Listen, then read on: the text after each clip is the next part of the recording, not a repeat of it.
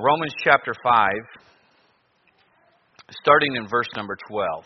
We've already covered the first half of this chapter, and now let's drop down into this. He says, "Wherefore, as by one man sin entered into the world, and death by sin, and so death passed upon all men, for that all have sinned." We now go into a parenthetical section here down through verse 17. We'll read those. "For until the law, sin was in the world, but sin is not imputed where there is no law. Nevertheless, death reigned from Adam to Moses, even over them that had not sinned after the similitude of Adam's transgression, who is the figure of him that was to come. But not as the offense, so also is the free gift. For if through the offense of one many be dead, much more the grace of God and the gift by grace, which is by one man, Jesus Christ, hath abounded unto many. And not as it was by one that sinned, so is the gift. For the judgment was by one to condemnation, but the free gift is of many offenses unto justification. For if by one man's offense death reigned by one, much more they which receive abundance of grace and the gift of righteousness shall reign in life by one, Jesus Christ." Let's go ahead and pray. Father in heaven, Lord, I certainly love you. I want to thank you for your word, your mercy, your grace. And Lord, I know that I need your help. I pray, Lord, that you would help me to speak clearly. Lord, dealing with such weighty, important matters tonight, Lord, that you would open our understanding and, Lord, stir our hearts. Lord, use this to draw us closer to you and to meet the needs that are here. Lord, as we look at what you did in order to save us and the importance of it, Lord, please bless and work. Lord, I do pray if there's anyone here who has never truly repented and placed their faith in Christ, Lord, I certainly pray for that this evening, that they would come to know Christ as Savior. Lord, I do think of Kenny. Lord, I pray that you would convict him and save him, Lord. I love you, and I pray and ask all this in Christ's name. Amen. We're getting into Romans chapter 5. It's one of my, we've been in Romans chapter 5, It's one of my favorite chapters in the book.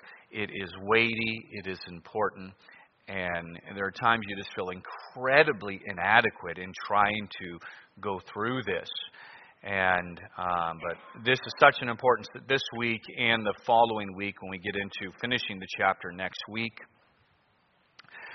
Anyhow, throughout history, certain individuals have had profound influence on the world around their nation, shaping things, changing cultures, changing the way people live. People like Henry Ford came to my mind when I was thinking of this. So I decided to research him a little bit. Of course, he's known for the assembly line. Actually getting a factory going, using an assembly line, and it really was amazing how it took off. I read today how many he sold when he made his Model T Ford, the first vehicle that the common man really could afford and buy in the United States of America. By 1924, I think the assembly line was 1913. The first sort of car he made, I can't remember what it was called, was in 1896. And that was just almost like a four-wheel bicycle is what it looked like. But then in 1913, I think it was when the Model T was finished. That'll be the very first one, I'm not sure. By 1924, 10 million sold. 10 million. So that was permeating the nation right there, and it was changing things drastically for us. He's had a great influence, not only in our nation, but on the entire world. Or the Wright brothers. The fellows that believed in looking at birds, discovered a principle of flight. And, of course, we see their impact every day in this world, throughout this world. There's others who had impact in another direction, such as Charles Darwin. Look at the impact he has had on this world. You do not want to be in that man's spot in hell. I do know that. That man has it all against him. Not only did he have light and knowledge that he chose to reject, the direction he went. Others in different areas have had massive influence on the world. People like William Shakespeare. His works of literature and drama have had enormous effect. Isaac Newton, that physicist. I mean, we're still reaping from his influence on the world. And of course, the list could go on and on. But the question arises, who has had the most significant impact on all of humanity? There's two names. You can put all the others together. They don't come close to Adam and the Lord Jesus Christ. Their impact on humanity is enormous. That's what Paul is driving at here. The enormous impact of each one. One individual. Adam and then Christ.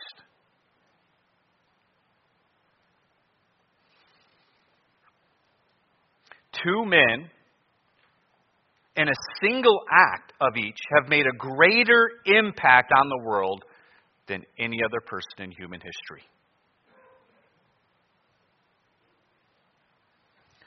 Paul, coming into chapter 5, now through 4.5 chapters, as we have been looking at week after week going through the book of Romans, has been trying to be clear how salvation works through justification by faith alone.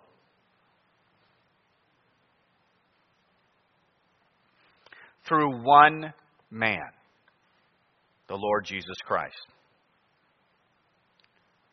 This critical conclusion of this chapter, as we're going to go from verse 12 all the way through verse 21, addresses such an important question. How can one man's act, what one man did in one single act, result in redemption? Think about this. We know when I say that to an independent Baptist church, it doesn't seem like that hard of a question. Because we're a Wednesday night service. We have a concept of redemption. We have a concept of what Christ did on the cross. But let's just back up a second. Paul came out of Judaism. Let's think about Judaism or any other world religion for that matter. Where salvation typically hinges on individual effort to be saved. Something you have to do. The idea or the notion that someone else's action can bring about your own personal reconciliation to God is foreign.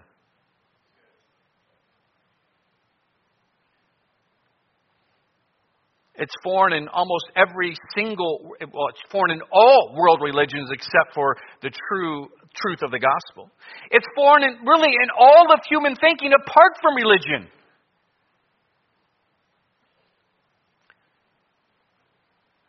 The conventional belief in man-made religions, including the pseudo-Judaism of Paul's day, insist on personal efforts for righteousness. However, this expectation is not possible for man to obtain. As Paul would realize that in Christ when he gets into chapter 7, what I thought was unto life was actually unto death. Speaking of the law. So this text, down through verse 21, is answering the question and illuminating that the incredible influence of both Adam and the Lord Jesus Christ have had on all of humanity. How it is possible for God to save mankind through one person, the Lord Jesus Christ. And his argument he is making is so profound. That if a man who was steeped in, especially in Judaism, could begin to relate to Paul's very point, the essence of his argument, as to how it's possible that, yes, it has nothing to do with you, that it is the actions of another that is key to your reconciliation with the Creator.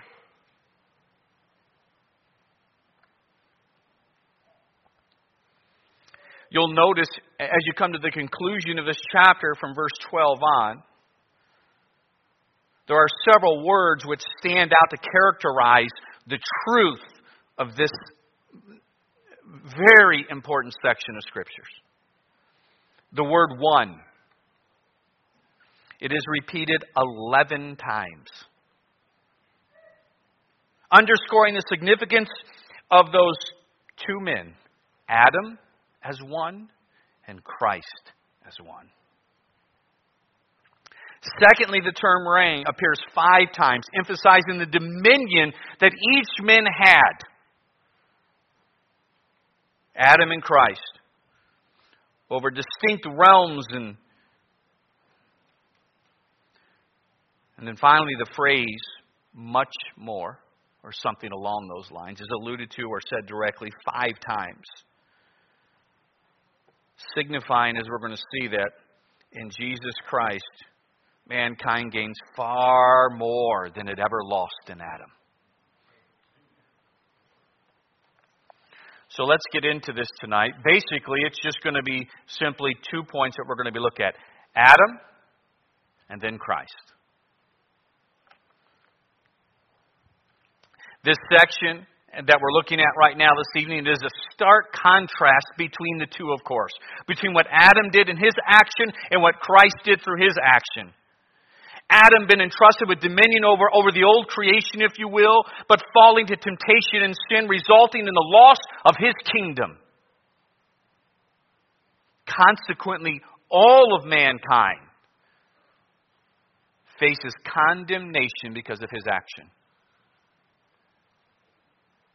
And then they contrast this to Christ, is what Paul does. As the king over the new creation, if you will, through his obedience on the cross, through that action on the cross, Christ brings forth righteousness. He brings forth justification. He brings forth this gift. Not only does it undo all the damage that Adam did, but as he stresses, it achieves much more. So, first off, let's talk about Adam. Look at verse 12. Wherefore, as by one man sin entered into the world, and death by sin, so death passed upon all men, for that all have sinned. For until the law, sin was in the world, but sin is not imputed where there is no law. Nevertheless, death reigned from Adam to Moses, even over them that had not sinned after the similitude of Adam's transgression, who is the figure of him that was to come. Think about this. Here's Adam. He's created by God. God presents to him Eve. I mean, the perfect wife, the perfect man in the garden, given dominion, given instruction, given one prohibition. That was it. One. A perfect environment. I promise you, Adam never showed up for a church service when it was minus 11. Of course, I think for John, it's pretty warm right now. Perfect environment. Let's look what happened. Go to Genesis chapter 3 with me.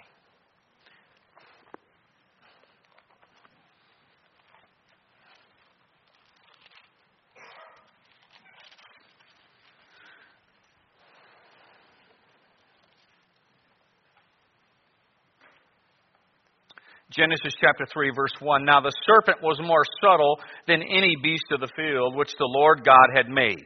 So this is the single action by Adam. An action by one man, one event that has had more impact on humanity than any other event or group of people or single individual apart from the Lord Jesus Christ on all of humanity. Verse 2, and the woman said unto the serpent, we may eat of the fruit of the trees of the garden, but of the fruit of the tree which is in the midst of the garden, God hath said, ye shall not eat of it, neither shall ye touch it, lest ye die. And the serpent said unto the woman, ye shall not surely die. For God doth know that in the day you eat thereof, then your eyes shall be opened, and you shall be as gods, knowing good and evil. Isn't the devil just... This is not going to be a sermon at all on Satan and how he gets us to fall, but still that verse always grabs me. How the devil still to this day uses the exact same principle in verse 5. When you know truth, You know what's right. You see it. You believe it. But all of a sudden the devil tempts you and just wants to tweak. Listen, you don't have to follow that. You don't, really. You don't. And it appeals to your flesh. And you want to believe that side that your flesh wants to grab onto. Verse 6, and when the woman saw that the tree was good for food, and that it was pleasant to the eyes, and a tree to be desired to make one wise, she took of the fruit thereof and did eat, and gave also unto her husband with her, and he did eat. Sin entered the world. Let's think about this for a minute, what just transpired, and how everything changed that day and set the world on an entirely different direction. First, I think it's important to remember that Adam is not the originator of sin. Satan was in the fall. That was the original sin. I mean, even Jesus said so in John chapter 3, how the devil sinned from the beginning. The devil was the one who instituted sin, who brought sin into the universe with the rebellion in heaven. But now Adam, though, is the one who brings sin into the world, being tempted of the devil. And just like I warned, I happened to see that last week. I think it was Sunday night or Sunday morning I brought it up. That vile cartoon for children that just came out that has this exact story in it. And it's portrayed as a good thing, as a story of man's redemption. How Satan is actually portrayed as the victim in heaven. As the one who had the better ideas. Cast out. Who falls in love with Eve. Vile. Adam being tempted of the devil here brings sin into the world. Someone looking at this like to argue, he just ate of the fruit, it wasn't that big of a deal. Oh, yes, it was. Isn't it amazing how we like to minimize our sin?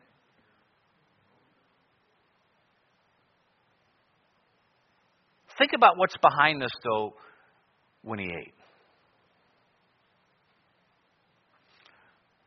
Here's just some suppositions of what had been going on in both of their minds. One, the sin of unbelief. You say, how so? Not believing the penalty God gave. Not believing it would hit. Believing the lie of Satan, the deception of Satan. And Eve was deceived. Adam was not. Ambition and pride. They aspired to be as gods. Covetousness. Not content with what God had given them.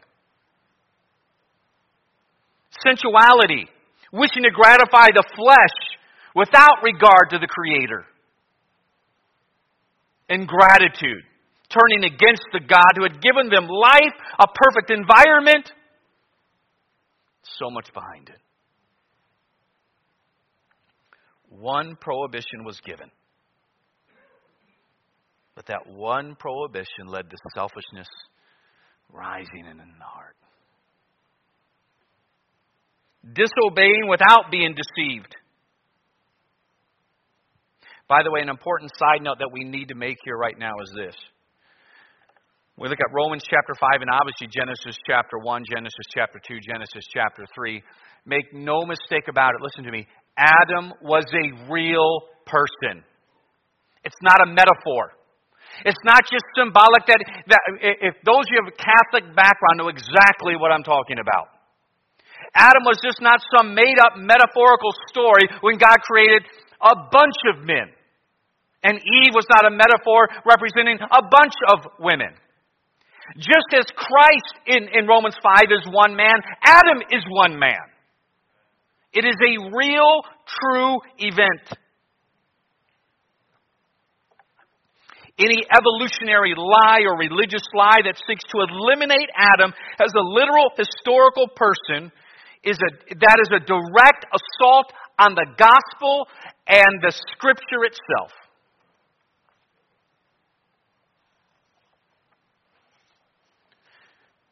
So Adam is there.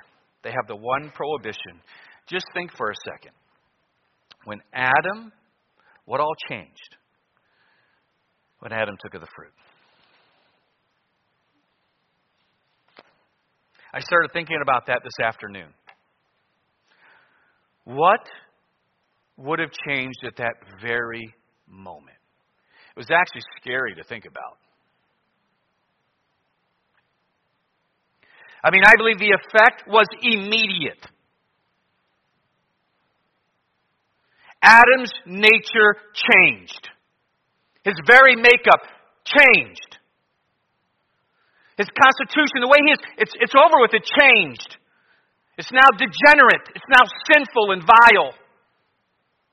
He fell from purity. He fell from innocence. He fell into guilt. When we sin, we have guilt, don't we? We do. But think about this. We have that measure of guilt as already sinners. That emotion was not known. It didn't exist yet. Shame wasn't there. Guilt wasn't there. Impurity wasn't there. Unholiness wasn't there. And in that moment, he experienced all those emotions. His nature changed. Shame hit him. Guilt. Emotions he did not know existed. Because they hadn't yet.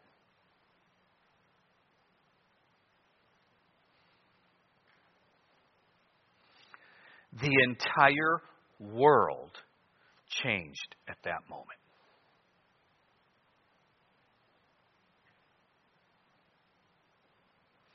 Sin entered the world. God's grace and mercy are incredible. Adam, as we know, is our literal father. We are descendants from him, every single one of us. It is because of this that all of us have sinned. We read in verses like Psalm 51 and verse 5, and how in sin did my mother conceive me. Psalm 58:3. I got to turn there. I can't. Well, I'm going to botch it.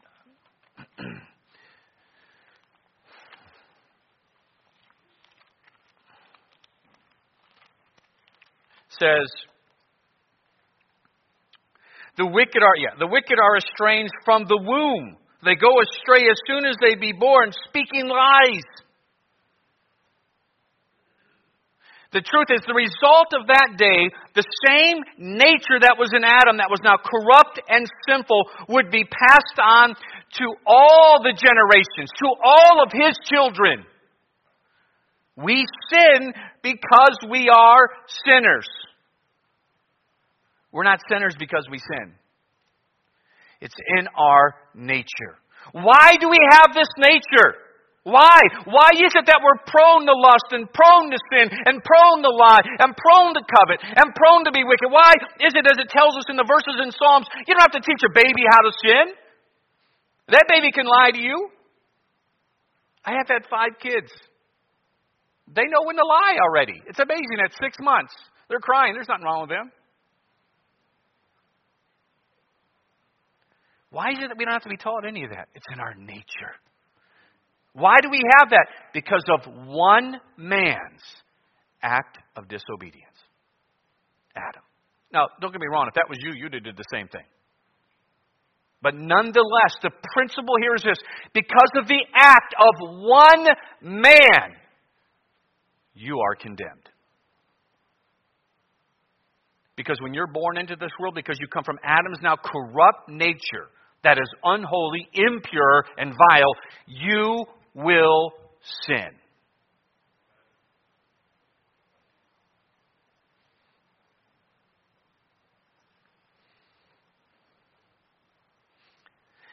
As a result, we now have the consequence that God told Adam would happen was immediate, and that was death.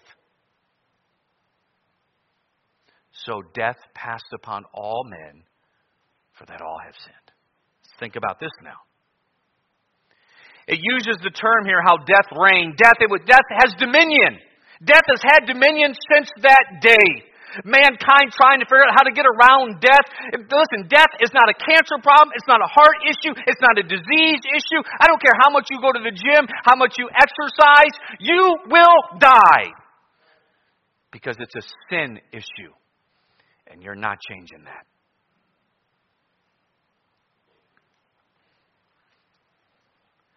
Adam, prior to taking of the fruit, was not subject unto death. But the moment, just think of all that hit him at that moment. I mean, the guilt, the shame, the impurity, the unholiness, experiencing what that's like. You know when you sin and you have that, you just feel filthy. But he had never experienced that. That's why he says, listen, we got to do something. We got to cover ourselves. Guilt and shame and impurity coming over him. Thoughts. His very nature changed. And death hit. You know what happened to him at that very moment? Aging began. And a separation from God was immediate. There are three distinct types of death in the Bible. Spiritual death. Separation from God. Ephesians 2, couple of verses, Ephesians 4. Adam experienced that immediately. Physical death. We all know that is coming. And then thirdly, eternal death. That is being separated from God in the lake of fire in hell. Now that death, think about that. Think about that separation from the Creator. Physical death, aging to pain and suffering until you die. Separation in an eternal lake of fire in the end. All started the very moment he took of that fruit. The consequences were in place.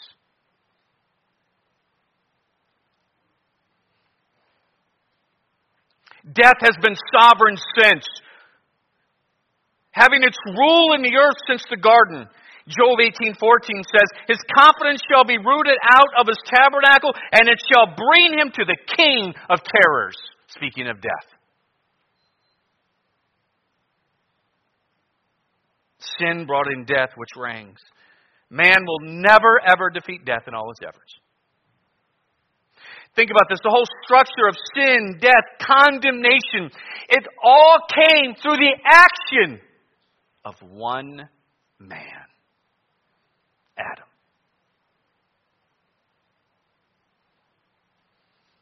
Hell, separation, all that comes with death, all the consequences of sin, all the emotions are present because of the actions of one man, Adam.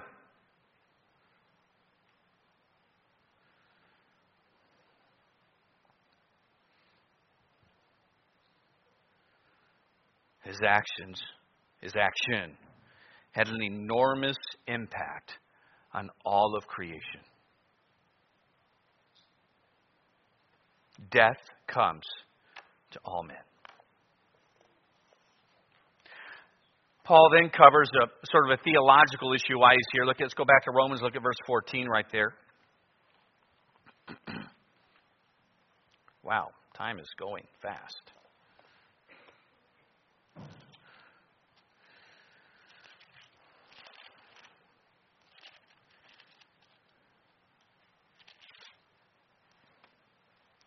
He said this. Let me go to 13 to put it in context here. I need to cover this. For until the law, sin was in the world, but sin is not imputed where there is no law. Nevertheless, death reigned from Adam to Moses, even over them that had not sinned, after the similitude of Adam's transgression, who is the figure of him that was to come. All right. So Paul here is covering another important theological issue. Let me cover the phrase first, after the similitude of Adam's transgression. It sort of ties all this together. Similitude, of course, means in like manner, the same way. It's a Hebrewism. So he's saying, well, it's as he points out here, They had not sinned after the similitude of Adam's transgression. So it's dealing with those who were in existence from the garden, after the fall, until the law. So Paul is addressing that group of humanity. All right? Because Adam had one law: don't eat of the tree. Then for 2,500 years, God had not given the law yet. And so Paul is dealing with those who lived in that time frame. Those who didn't sin after the similitude of Adam's transgression. Those who had no law. And as we all know, death still reigned. Because it isn't the law that makes them sinners. They are sinners. And he says, listen, no, it is the sin itself. He says, even though that law was not given, man is a sinner. And so death still had the power. Regardless of no law to impute or charge, we are all sinners because of Adam. And death, therefore, will reign. That is the consequence of sin. We are sinners regardless of the law. The law shows us our sin. It manifests itself. And when we see the law, it's the manifestation, the reality of our actions, of what we're doing. But as you know, in Romans 2, there's a law in all of our hearts. Even before the law, when somebody told a lie, you know what? They knew that's just not right.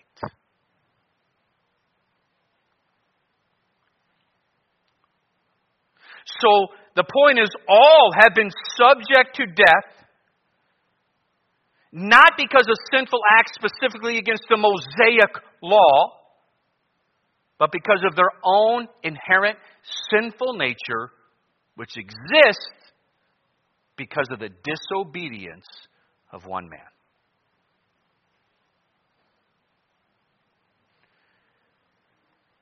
Now, when I first began preparing this message, I thought I would only get through to verse 14, and I was right. And so we're actually going to stop right there. We're going to cover 15 through 21, and then we'll get into the other one person, the Lord Jesus Christ. But you can see the point he's making, can't you? How every single, especially every man in Judaism, would realize, I do have a sinful nature because of one man. I am condemned because of one man, Adam. Paul's point is going to be this: then how can you not see that the road to justification is not through you? It's through one man, the second Adam. Can you just see that coming up for a religious person, it clicking? Wait, I could see it. I can see how it's not me, how it is the actions of another that will bring about my reconciliation to God, not what I do, but what the second Adam did. And, as we're going to see next week, it is so much more. We gained so much more than what we lost. It really is amazing. We gained so much more than what Adam lost in the garden. God's plan was incredible. I mean, it's amazing what he did. Just incredible. His wisdom is beyond measurement.